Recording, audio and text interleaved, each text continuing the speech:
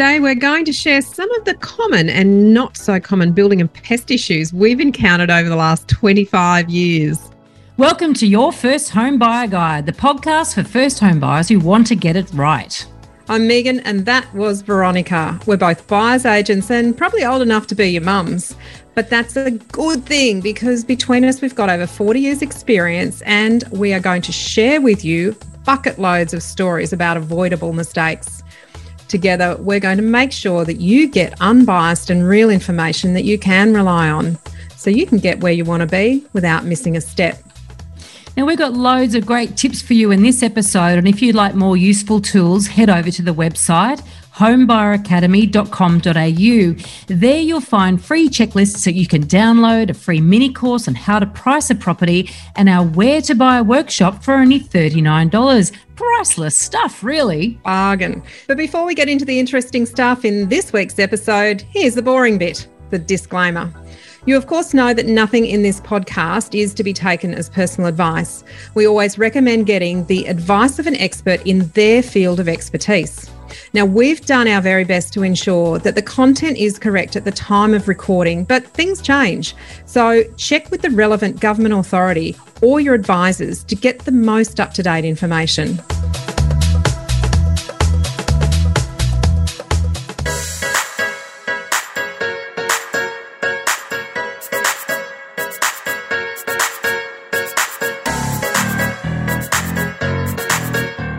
In episode 97, we spoke to Zahir and Ed, a couple of building inspectors who predominantly inspect new builds prior to handover.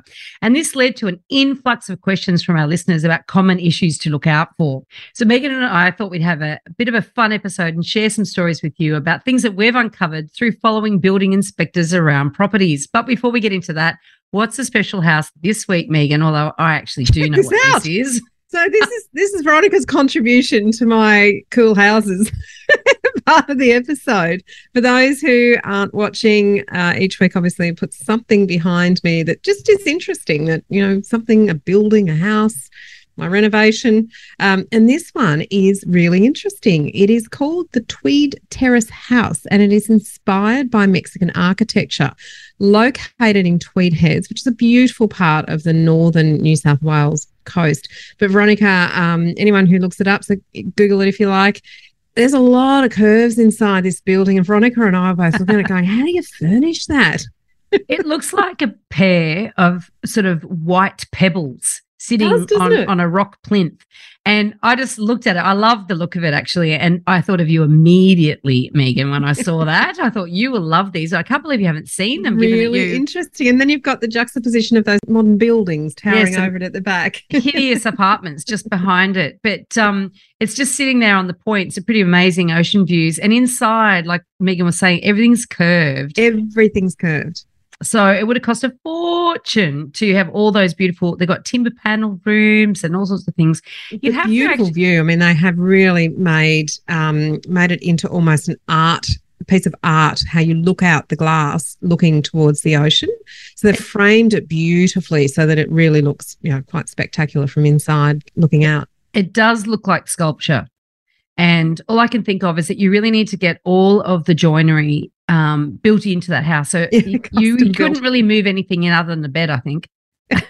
Well, the bed almost needs to be curved as well because you put hard lines in something that's so soft and curvy. Anyway. Quite beautiful. Imagine doing a building inspection on that one. That would be a tough one. Look, inspection reports generally look at structural defects rather than cosmetic imperfections. And I think that's one thing that buyers have to be really, just be cognizant of it, because sometimes you move into a house and you go, oh, they didn't pick up that chip in the laminate inside the bathroom drawer. That's not what a building inspection is for. It's more for those sort of structural defects that might end up costing you a lot of money. But you shouldn't expect comments about loose door handles or chipped tiles or poor quality painting, although some inspectors might actually make those sorts of comments as an observation rather than an issue that needs to be dealt with. Something that we see a lot, Veronica, is things that aren't built to current code. So they might have been built back in the 1970s, 1950s, and they might have been built to code at that time.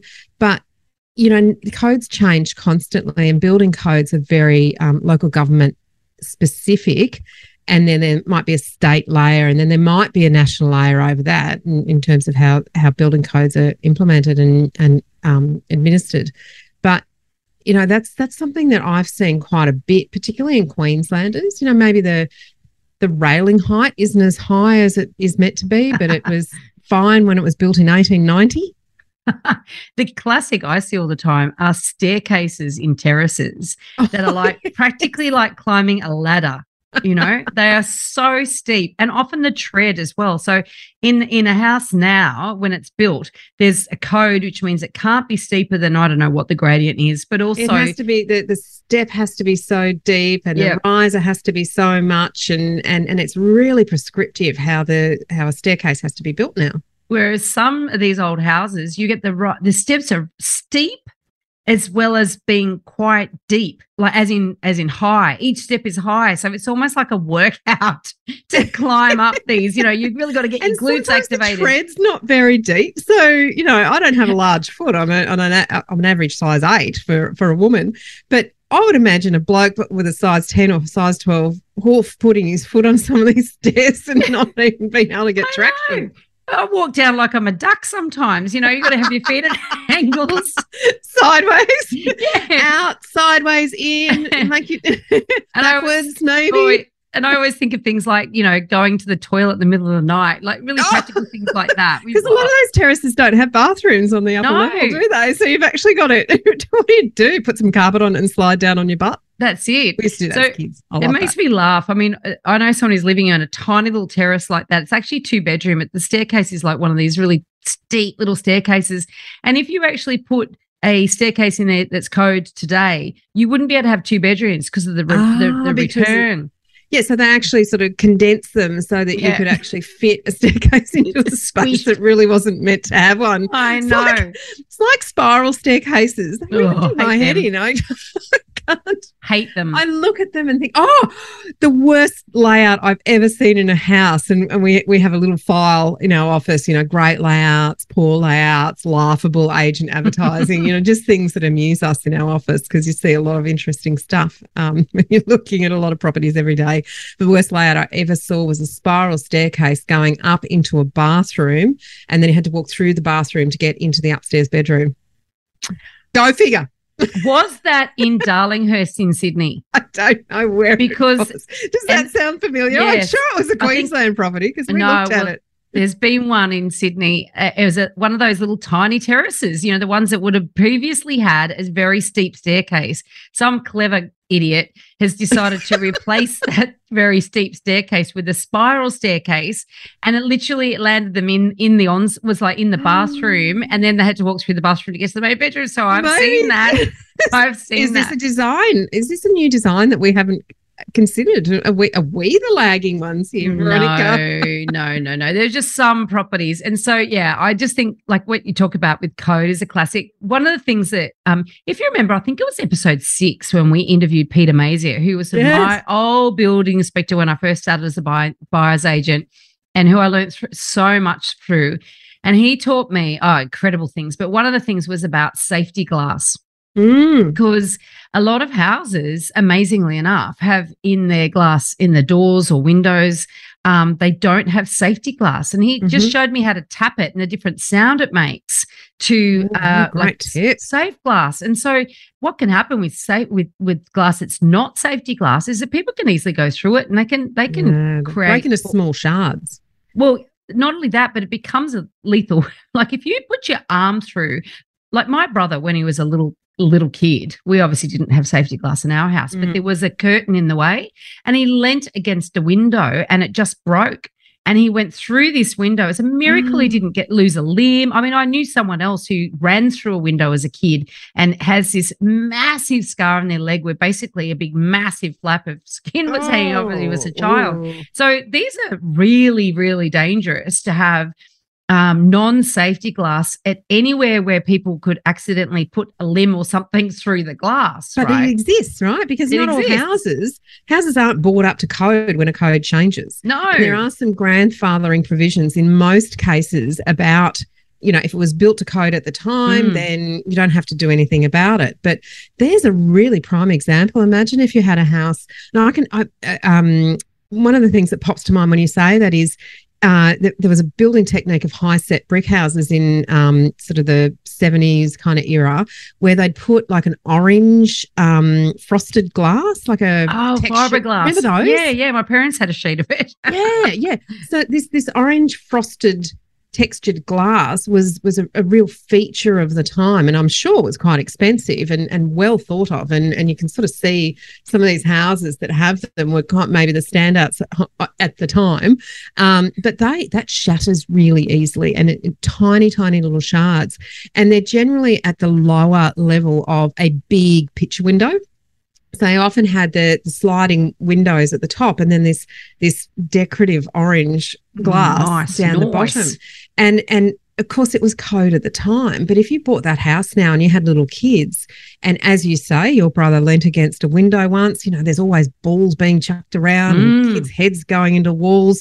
Not generally, kids rumbling. They wrestle. Yeah. They run after balls. They don't, have that. Even the dog. Imagine the dog. Flies out the front of the window. We laugh, but sorry to any listeners who've experienced this. But that was to code at the time, and now we look at it and say, now building inspector might comment about that, but as a buyer, would you have an opportunity to terminate a contract if your contract was conditional upon a building and pest inspection? No, because it's not a structural condition, like it's not a structural element of the property. Fix it. You'd want to just go, right, I need to fix that. I need to get in there pretty quickly and allow some budget to replace that sort of stuff. So, things that aren't to code, it's not that the owner has to generally bring it up to code. It's that you have to be cognizant of it, because if something happens, there might be potentially a liability issue there, or a potential for injury. Windows are a really classic example, Veronica, because now code says that windows have to be a certain height above ground. Otherwise, they have to have some sort of safety mechanism around them, whether that's a limiter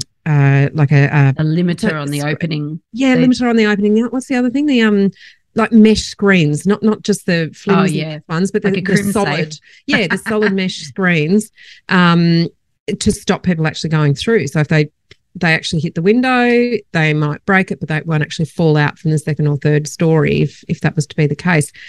That there are so many old apartment complexes where those window heights are low. We've got, you can get to them. We've had legislation in New South Wales that means that all apartment buildings have had to upgrade their window closures. So to make sure that they don't open sort of wider than a baby's head, so they don't want anybody crawling out of them. Retrospectively, they have to do that. Yes. And is that imposed on the body strata? Yep, it's an obligation. So every now and then I'll still go into a building where I can see that they haven't actually done that. They haven't upgraded their windows, or they haven't put because you can retrofit a device that limits how far the window can open. And it can be as simple as at a really basic level, but I don't know if this is technically good building practice, but it's screwing a piece of timber into the windowsill that actually stops the window going past it. Yeah, well, it does the job, I guess. And there's different regulations on that, in a house versus in an apartment, and also state by state, as we know, everything is different. Well, it's council, it's local government area by local government area.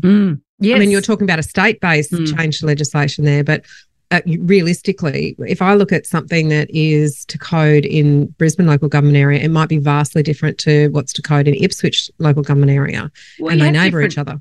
Yeah, well, although, and then you've got extremes when you've got different weather events that happen in different areas. So buying a house in Cairns, so I imagine there's some cyclone prevention that is included in the code up there. You want to have a specialist up there, wouldn't you? I mean, you could have a building inspector pretty much do anything within a geographical area of maybe 100, 150 kilometres. They don't have to really know the building code that intimately. But if you went from Brisbane to Townsville or to Cairns or to Ayr, you really have to have intimate knowledge about what the factors are, the weather factors and the condition factors that might impact, and what was the building technique at the time. And that might be a real showstopper if you're looking at buying up there. And it is an area where there is prevalence of cyclones and probably an increasing chance of that with climate change. So I have come across some building inspectors that I think are amazing, and I've come across some that I think are really, really terrible. And there was one guy, I was going through an open house. This was a preview inspection, as often we do as buyers agents. You get the opportunity to see the property when the photos are being taken. So the agent said, look, this is coming on the market. We'll get you in early. So I go through and I'm taking my own little video and whatever, and I'm dodging the copywriter, I'm dodging the floor plan person, I'm dodging the photographer, definitely dodging the photographer because I don't want to get in the image. And I go out the back, and the agent had commissioned a building inspection and pest inspection, and that was going on simultaneously. So all this was happening. The whole production crew was at this property. I've gone out the back, and I've never seen this guy before. He's pulling at a sheet of like a cladding, is tugging at it on the outside of the house. And I'm looking at him. Now, this is a very old house that has had a very old renovation. Okay. Very old. And I'm talking probably asbestos sheeting. Oh, because it's that old. And he's playing with it. And he's tugging at it. And I said, mate, what are you doing? And he says, what's your problem? And I said, that probably contains asbestos. What are you doing? And he's like, oh, it's a furphy. And I'm like, really? Well, can you not do it around asbestos and the problems? Oh, whoa. And I went, can you not do it around me then? Do whatever you want on your own time and your own air, but I don't want to be around when you're doing that. Anyway, went inside the house and I said to the agent, who is that building inspector? Gave me the name. I went, great. We shall A, never be using him, but also B, I won't be relying on his report ever if I see that he's the one that's done it. Now, it's amazing. He is such a crap. How do you feel about that? A building inspector can do a visual inspection, but they can't do an intrusive inspection. Oh, and this is a great irony of this guy, because this guy doesn't intrude on any space. Like, I have read reports written by this guy where he says you can't get access to the subfloor, and I'm in the house practically standing on the trapdoor while I'm reading his report going, he couldn't see what I'm standing on. It's big enough for me to get through, and he's not that big a guy. And what another property, I actually did a comparison. So he's like a franchisee of this particular franchise, and we use quite often another franchisee of the same franchise. So the reports are the same format. Oh, yeah. And so he did one on a property that we were going for. There's no way I was going to rely on it. I didn't even get a copy of it. I was like, what's the point? So then we got ours through. And he said, well, both of the bathrooms in the ground floor of this property, they've both been leaking, and they've both been leaking for some time. And he had all these photos in there, all this damage. They have to be replaced really, really straight away, because all the timbers underneath is soft, and it's not structurally sound. That's also termite. Like, that is absolute fodder and attraction to termites. They love to have moisture under a building. Bit like of that. wet timber, yum. And so I went back to the agent and I said, just out of curiosity, can you give me a copy of that report? Because we just discovered this and you're completely unaware of it. And I put those reports side by side, and I put together a report that I sent to the agents because they were giving away the report for free. And I said, this is false advertising, because side by side, using exactly the same format, could I get access? What did I get access to? So our inspector got up into the roof and under the floor. This guy didn't do either. Didn't even bother. That's just lazy. Was there evidence of past termite activity? And in his report, no. In our report, yes. And here's all the photos of it. You know what I mean? It was absolutely appalling. So I've gone to a number of agencies that I know use this guy. No wonder they use him, because he's slack. Because it's and I guess that's the warning that we do give people, is when a report is prepared on behalf of the owner, you've got to be really careful about who it is that has prepared that report. And they've got liability issues and so forth. But if the warranty can't be transferred to you as the buyer, and you haven't organised that to take place, then you've got no coverage whatsoever. None. Absolutely. So this is, mortifying. And, so we were very glad we got ours. But, the problem there, of course, and so I really went back to the agent and I said, you need to make all the buyers aware that report is crap, because that's false and misleading advertising as far as I'm concerned. Get a new report. The minute I notified them and I gave them a copy of our report, I said, the minute I've told you that, you now know and you can't unknow. So they then got him back to actually do what he was meant to do in the first place, actually inspect these areas. So there were some times when I reckon I could write the building report, because you've got a building inspector that doesn't even look. But that's a good investment for a buyer to get their own independent building pest report. What, $5.50 maybe for building and pest report in New South Wales? That's a good investment because it might be a walk away, or it might be I need to adjust my price expectations for the remedial work that has to be done as a result of these findings. You don't want to find that out afterwards. You want to find it out before you commit to the property. I've got another story about a dodgy building and pest inspector. So this is when I was a sales agent, right? I don't think I've told this story on this podcast before. If I have, I do apologise. But anyway, so I was selling the house that was across the road from my house. And it was in a pretty tough market and it was actually hard to sell. And it took a while, and it's really bad because every day I get home from work and if I hadn't shown any buyers there, I have to remind it, hello, Judy, I know I'm still working on getting you your buyer. Anyway, we did get a buyer, got an offer, and then they did their building and pest inspection. And and I'd been all over this house because Judy had done the renovations and she showed me what she'd done. And I'd even been under the house. So I knew exactly what to expect in this property. Not that many agents get under people's houses, but anyway, for some reason I had done that. Tragic. You're a property tragic. I am a property tragic. So the report comes through and the buyer says, I'm pulling out because it's really bad. I went, what? She showed me this report, and in that report was all these photos of a subfloor of a house which had all this termite damage, had all this debris, had basically had pictures of bearers and joists. So that's, if you got a timber floor, underneath you got these things called bearers and joists. That's the big lengths of timber that form the frame, and then they put the floorboards on top. They had pictures of like bearers that were broken and had been replaced, and the old ones just left there. Like there was all this, and I went, the under that house doesn't look like that. And I've gone across the road and taken some photos and sent them to her. I said, this is actually what the house looks like. I don't know where he's done this report, what property he's even done it on. Maybe there's a mistake, So I go back to the inspector who swears black and blue that's what it was like when he was there. And I'm like, well, nothing's changed. And it turns out they had an absolute reputation, this company, for giving everyone that got a building inspection. They used to do 3 bad ones, and they had all these photos on file that they were basically sticking their reports, and then they give them a clean bill of health on the 4th one. And for them, it was revenue making. Repeat business from the same person. And of course that builds trust. Oh, they found this. I must use them again next time. They're so thorough. Yeah. Thank God I didn't buy that house. I could not convince that buyer. I had to find another buyer. I could not convince her. I even took her to the property. I showed her. She just, she was spooked by then. She was totally spooked. And that's tragic. So they and it could have been a really good buy for that person. Yeah. They ended up getting struck off. If that's the correct term for building inspectors, because I wasn't the only agent that had discovered this little rort.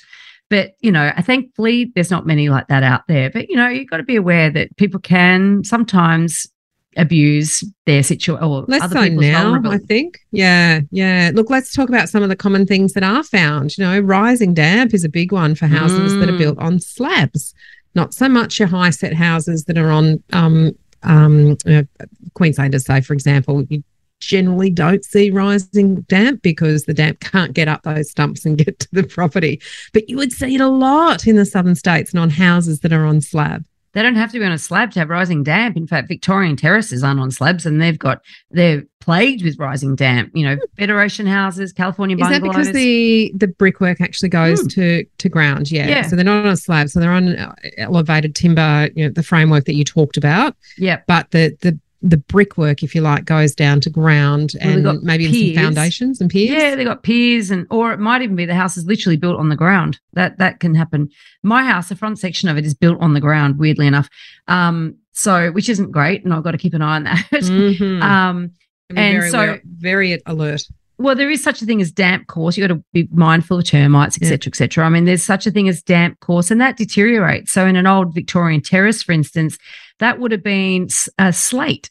So in a row of bricks, sort of maybe, I don't know, 2 bricks above ground level, for instance, it might be, and there's a row of like a lining of slate all the way along. Well, slate has cracked over the years, or it's just degraded, and the damp starts coming through. So it comes through the walls. It looks sort of, it's a bit crumbly, a bit salty. Yeah, I don't know if that's, and it does. It looks like it's a white kind of phosphorus kind of material. Yeah. It's not good. We do not like raising damp. Another really common thing is uneven floors. Now, what is Veronica, what is the easiest test to test uneven floors apart from moving one side and the other and feeling a bit seasick when you're walking down it? Carry a marble. We always carry a ball. It doesn't matter whether it's a marble, a golf ball, or anything round. If you run it down a hallway and it moves too much to one side or another, or through a bedroom, then you've got uneven floors. You can often feel it when you're walking through. Yeah. In and of itself, it's not a problem. You do need to be aware of it, but there are vastly different costs associated with rectifying uneven floors. So sometimes you don't rectify them. Like sometimes you don't, and it's just the character of the house. Well, yeah. I mean, there's quite often in old Victorian terraces, again, upstairs, I'll feel the undulations, as I'm walking through the house. And it's like, and for me, I sometimes feel like I'm the princess and the pea, like I'm really sensitive to these things. I can feel these floors a bit uneven. And, but what are you going to do? Like in order to level up that floor, you pretty much have to gut the house and effectively start again. No one's going to do that. So even in renovated houses, sometimes I find that upstairs have got wonky floors. And if even it's settled concrete and stopped, floors can be uneven too, because that can be an indication of sinking. So maybe a corner has sunk. Now, it can be rectified, but again, quite expensive. But this is some of the common things that we can see in building pest inspections. And it can lead to doors not closing properly, Veronica. Yeah, so it's absolutely. not just about the floors. It's actually if the structure has moved and shifted too much, then doors won't close. And Queenslanders are very much designed to move with the weather. They are designed to contract and expand with the weather conditions. And you can find that one day your door opens and the next day it won't. And that's the nature of it. It doesn't mean that it's defective, but, you want to be a little bit careful that it isn't a result of a corner dropping or some stumps being really so far out of whack that the whole building's shifted. Oh my God. I mean, because like even with all the rain that Sydney's had, my daughter's bedroom door sometimes swells to the point that I can't shut it properly. And then it's normal at the moment, but I know that we've got another El Nino coming up over summer. It'd probably swell again. Yeah. But there's been times when I've been through properties, and I've just sort of looked at, over the years, quite often people might shave a bit off the door to counter this, and I've seen even staircases that I reckon are sitting at a 20-degree angle. but the house has stopped moving. It's like it was built and then it settled and then it stopped. It must have found rock at some point and stopped. And it's like, what are they going to do? Especially in the middle of a have a really good conversation with your inspector about that one. Because sometimes I feel like a whole row of terraces just leaning on each other anyway. So like a deck of cards. Yeah. Dominoes. If you dominoes, the first ones, they're all going to go over. You want to be careful about that.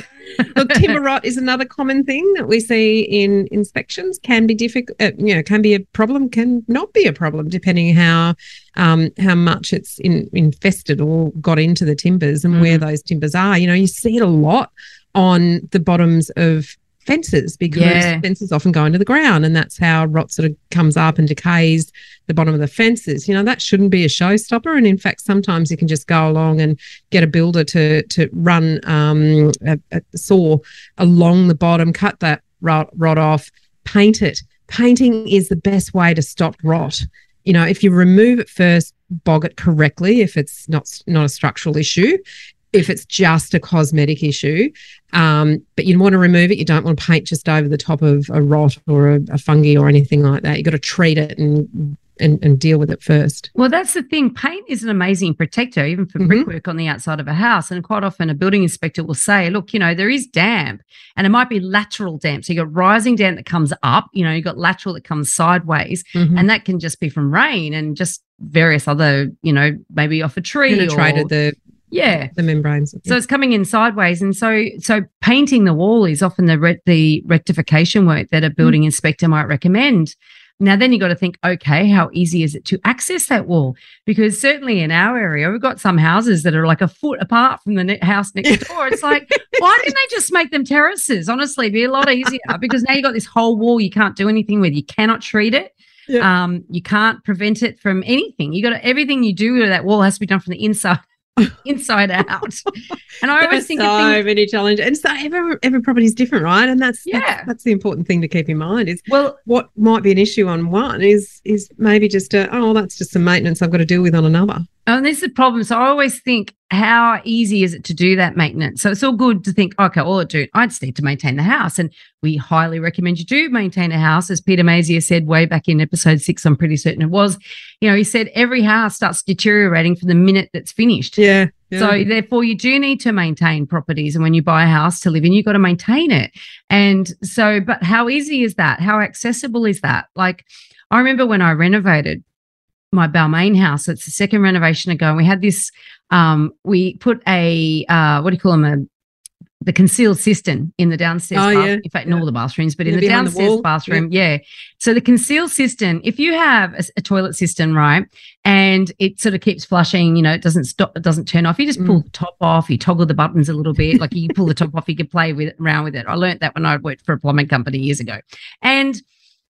But if it's concealed, it's like, how do you get access to it? It's behind the wall. So you want to make sure it's a nice big panel. Well, because of the way that this bathroom was designed and where it was located, the actual cistern, the access was through the pantry, because there was the bathroom, and then on the other side of the wall was actually the pantry wall, and then there was a kitchen. So just the way the house was arranged, right? Yeah. And so this is how it was designed. Now, I knew that because I was very involved in the whole renovation, and I did tell the people who bought that house from me as well, by the way, if ever the cistern goes, this is how you get to it. But quite often, as houses pass from owner to owner, that knowledge is lost. Yeah. Where the hell is the toilet cistern? How do you access it?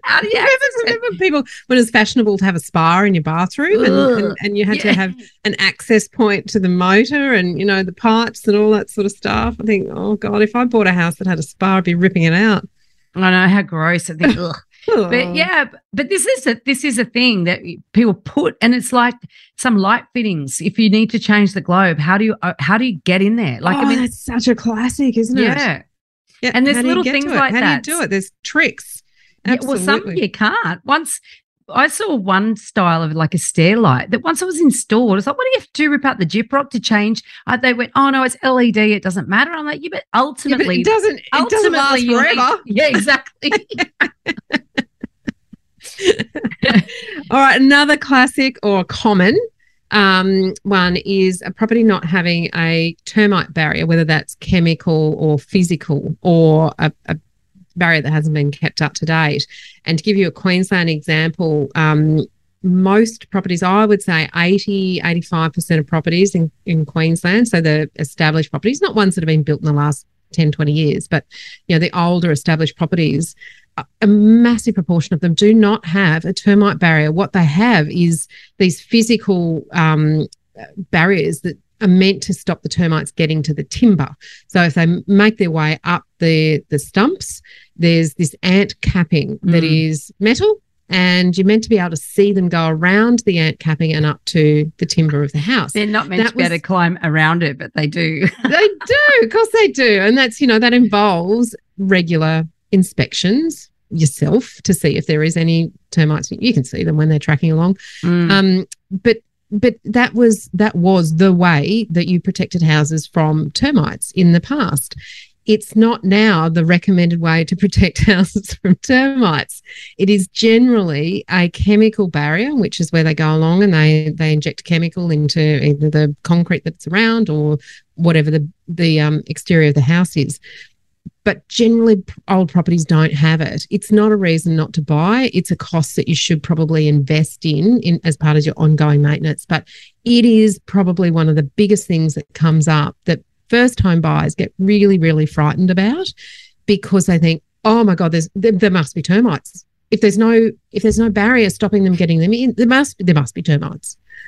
And there is, as long as you can get access to the hidden parts of a house, then you can ascertain, A, are they there now, or B, have they ever been there, and C, if they were there in the past, which they probably would have been at some point in an old house, what's the damage? Has it been rectified? And there's a lot, obviously, in that, and certainly in Queensland, it's obvious. You've got weatherboard houses.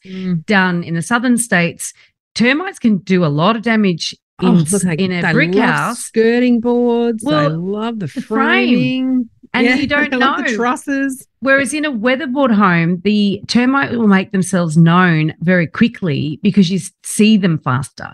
Whereas if they're chewing away behind the brick wall, and they could be doing all manner of damage without you even being aware of it. So, and these are some of the things that come up in a building report. Is the surprise. And it's not 100%. Look, honestly, it's not 100% fail safe. There are examples of where buildings have had a good building inspector through them, pest inspector through them, and they haven't picked up that damage, because the only way to pick up if there is termite current or past activity within the walls is, and you might have seen this if you've ever followed a building and pest inspector, it's fascinating. It's quite, my kids watched it the other day when we had an inspection where I'm living at the moment, and they go along with sometimes a ball on the end of a stick, and they tap, tap, tap, tap, tap. And the kids said, what are they doing, Mark? You know, what's he doing?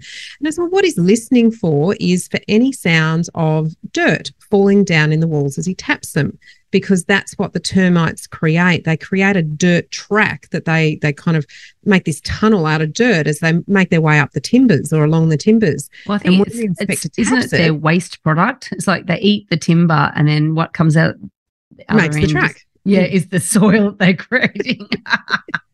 Yeah, well, that's how it's created. I was just saying how it sounds.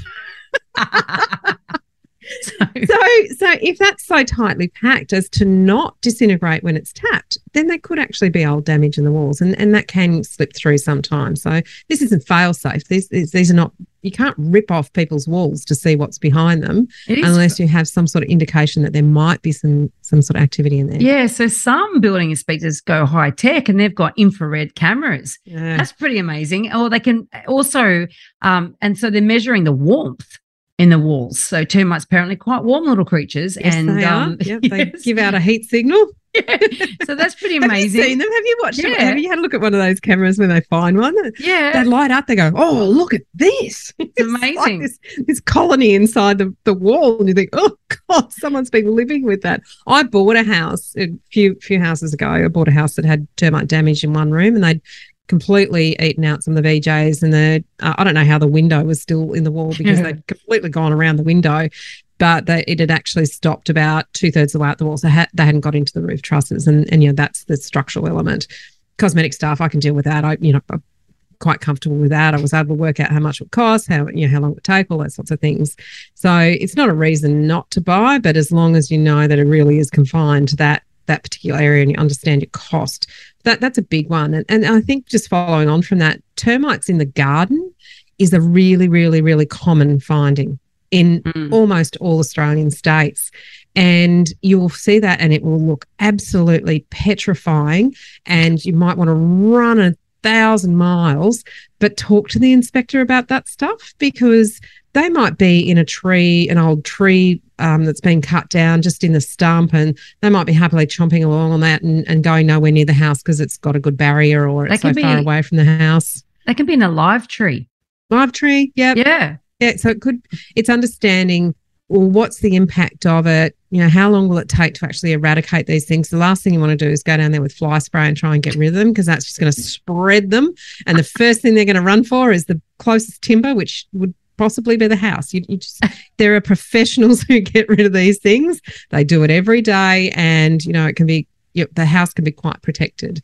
But it is a common one, actually, to see a report say that there are termites in the garden. That's where they live. Yeah, they do. You just don't want them living in your house. No, definitely not. They're munching away at something else, not your house. It's but the termite damage that can be created, that's sort of hidden often. You've got no real idea the extent of it. Same with if there's water leaks. One thing I learned from building inspectors is that if a house has been unoccupied, they can't tell you whether the bathroom's leaking or not. Because it's dried. Unless they can see evidence, but they're certainly not going to. Their moisture reader, because it's another little tool they have, which is they read the moisture in a wall. That won't work, won't pick it up because no one's been having showers in there. So there's things that there's limitations, I guess, to what a building inspector can find based on access, but also based on whether the house is occupied or not.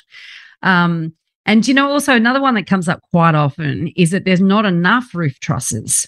We talked about building codes earlier. So building codes these days will have a sort of a minimum amount of roof trusses you need up there to make sure it's supports the roof. And also some roofs are heavier than others. Like a tile roof is a lot heavier than a COLORBOND roof. And so sometimes, quite often, I'll see in the report that there's not enough support up there, and they recommend, getting someone up there to do some remedial work. So there's things, sort of surprising things that can come out. Another one that I saw underneath his house, it was like somebody had gone through, those little door wedges, that you can wedge under a door to stop it slamming. It's like they'd gone under the whole house and hammered these like door wedges in all through every pier. Every pier had door wedges. That's trying to straighten the house without actually replacing the piers. That's it. They're trying to underpin it themselves. And then what they were, those little rubber door wedges. Like somebody was a handyman job. It's not going to work.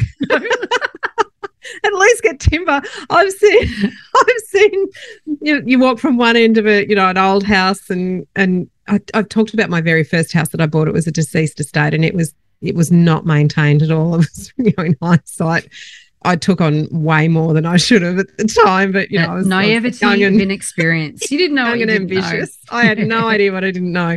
But walking through under that house, so it was a worker's cottage on concrete stumps, but there were some original timber stumps as well. Like one of them just had literally fallen over. It had dropped that much that it wasn't even connected to the house. But in other places, they'd attempted to straighten the house a little bit. And on one of the stumps was a brick with some backing on top of it. That's how much the stump had dropped. Wow, a whole brick. Like not just a little rubber door wedge, an entire brick. That's pretty good. Look, you mentioned about leaking and houses that haven't been lived in for a long time being dry. One of the things that building inspectors can't see is the waterproofing. Like, was it done? Was it done properly? Has it been compromised? They can't and they see all through fail things. too. Ultimately, eventually they fail. Don't last forever. Yeah, that's right. So you're not often going to have commentary around those sort of stuff. They can't see leaking inside walls or between floors unless there is moisture present at the time. So that can be a bit of an issue. They can't see framing. They can't see bracing. All those things that sit between the walls that are part of the structural integrity of the building. There's no way an inspector can actually look at that stuff. Yeah, and there's also some pretty amazing things that we find. You've got a classic story, don't you, about very strange rectification work? Well, I do. But before I go into it, because the second part actually relates to something that isn't in a building and pest inspection, what we talk about in the course, in your first time buyer guide, is a building and pest inspection will almost never include commentary around plumbing, electrical, pools, integrity of retaining walls. They might say, the tap in the ensuite appears to be leaking, but they won't go any further than that because they're not generally licensed plumbers or electricians. They're licensed builders or licensed pest inspections. So we talk about building and pest inspections, but I think you and I more broadly include those other inspections in that commentary, getting a plumbing inspection, getting an electrical inspection. If the property is freehold and has a pool, get a pool inspection because you don't know. You want to test that those pipes aren't leaking and that the structure, the shell of the pool has integrity. But yeah, I had a classic one. We went through a property that had been renovated, and I say that with inverted commas around it. It had been renovated, and what they'd done. So I'm not bad. I've been looking at properties for over 20 years. I'm not bad with the detail. I have a checklist that I go through, and I know what I'm looking for, and I'm looking for the tricks. I'm looking for the hidden stuff. In this one, they'd put some masking tape and cling wrap to cover a large hole in a wall behind a bathroom door. What, they painted and I it? missed it. Oh, but wow. The inspector didn't, and he's tapping away with his tapping tool, and he's going straight through. How classic. Cling wrap. And he's even looked at it and went, I did not see that. Wow. So he just earned his money back in spades just for finding one of those things that someone had tried to pull the wool over our eyes successfully initially. Wow, that's cheeky. Yeah. But I think the biggest, and I've talked about this in previous episodes, the biggest potential cost that having all of these inspections done, and look, sometimes the inspections might add up to $1,000 if you've got all of them being done in a pool and all these other things. But the biggest potential cost that was unveiled was a $30,000 stormwater pipe damage. So that is something that you cannot, there is no one who can possibly find that sort of stuff out unless you're a plumbing inspector who puts a camera down, and they often enter from the sewer inspection point on the property, and they put a camera down and they run all the way through and they check the pipes, they check the underground pipes. And what had happened was that the tree roots from the next door trees, not even trees within this property, but the next door tree roots had got into this pipe, and it was in such a bad way that it was just inevitable that at some point, and it may have already happened and it wasn't revealed, but at some point that sewage was going to, stormwater, sorry, it was going to back up, and there was no way for it to run through. So that was a $30,000 potential future cost that the purchasers were saved. And they did go ahead. It was actually because there was evidence there, and the contract was conditional upon the building and pest inspection. We actually managed to get a reduction equivalent to the cost of fixing that, and the buyers went straight in. I think actually the sellers allowed the work to be done before settlement. Was part of the conditions of the contract. So, this stuff is worth its weight in gold. It's an uncommon one, but kind of common as well. Very true. It's not found often. No, exactly. And you know what? It's actually a challenge. Even in Sydney in our business, we struggle and are not always successful in finding a plumbing inspector and an electrical inspector. They're really, really hard to find. Busy and rare. Yeah. And they often don't, like, it might be a plumber who then says, I don't want to do it anymore. So there's not as easy to get as a building inspector. And that's one of the reasons that I quite like using a building inspector, like you mentioned this before, who has been a builder before, not just someone who's done the inspector course, but someone who's actually built buildings. So and even talking to Sahir and Ed in that other episode, they just gave us so many amazing examples, I guess, of how a builder understands how everything's put together in the first place. So that's really important. So things that get covered up, right? I went through this house years ago, and I went upstairs in this particular property, and I could smell fresh paint, and as you often do in a house that's on the market, right? You often smell fresh paint, but I smelled it upstairs. Yeah. And for some reason, I just felt the need to touch the wall, and it was wet, and not wet from paint either. It was wet. And I'm like looking at thinking, there's a leaking roof. Big time. And it's like there's something about it that just triggered it for me, and I just clocked it. It wasn't a right property for a client of mine. I didn't worry too much about it. Sometime later, I bumped into this woman that we evaluated a property for her earlier, and she didn't buy it. And then whenever I followed her up, she was always like, oh, no, we're not ready to buy, whatever. Anyway, I bumped her into her, or I followed her up, one way or the other. And I said, she said, oh, we've bought. And I went, oh, that's great. What did you buy? And she bought the house with the wet room, and the wet wall. And I said, oh, congratulations. It's a beautiful home. How long before you needed to fix the roof? And she said, how did you know about the roof? And I said, well, the wall was wet. So when I inspected it, so that would have been something that I would have checked. And she said, well, I'm a bit embarrassed to say they went and bought that house without a building and pest inspection and then discovered it. And I'm like, oh, there you go. And could have paid me and saved a shitload of money.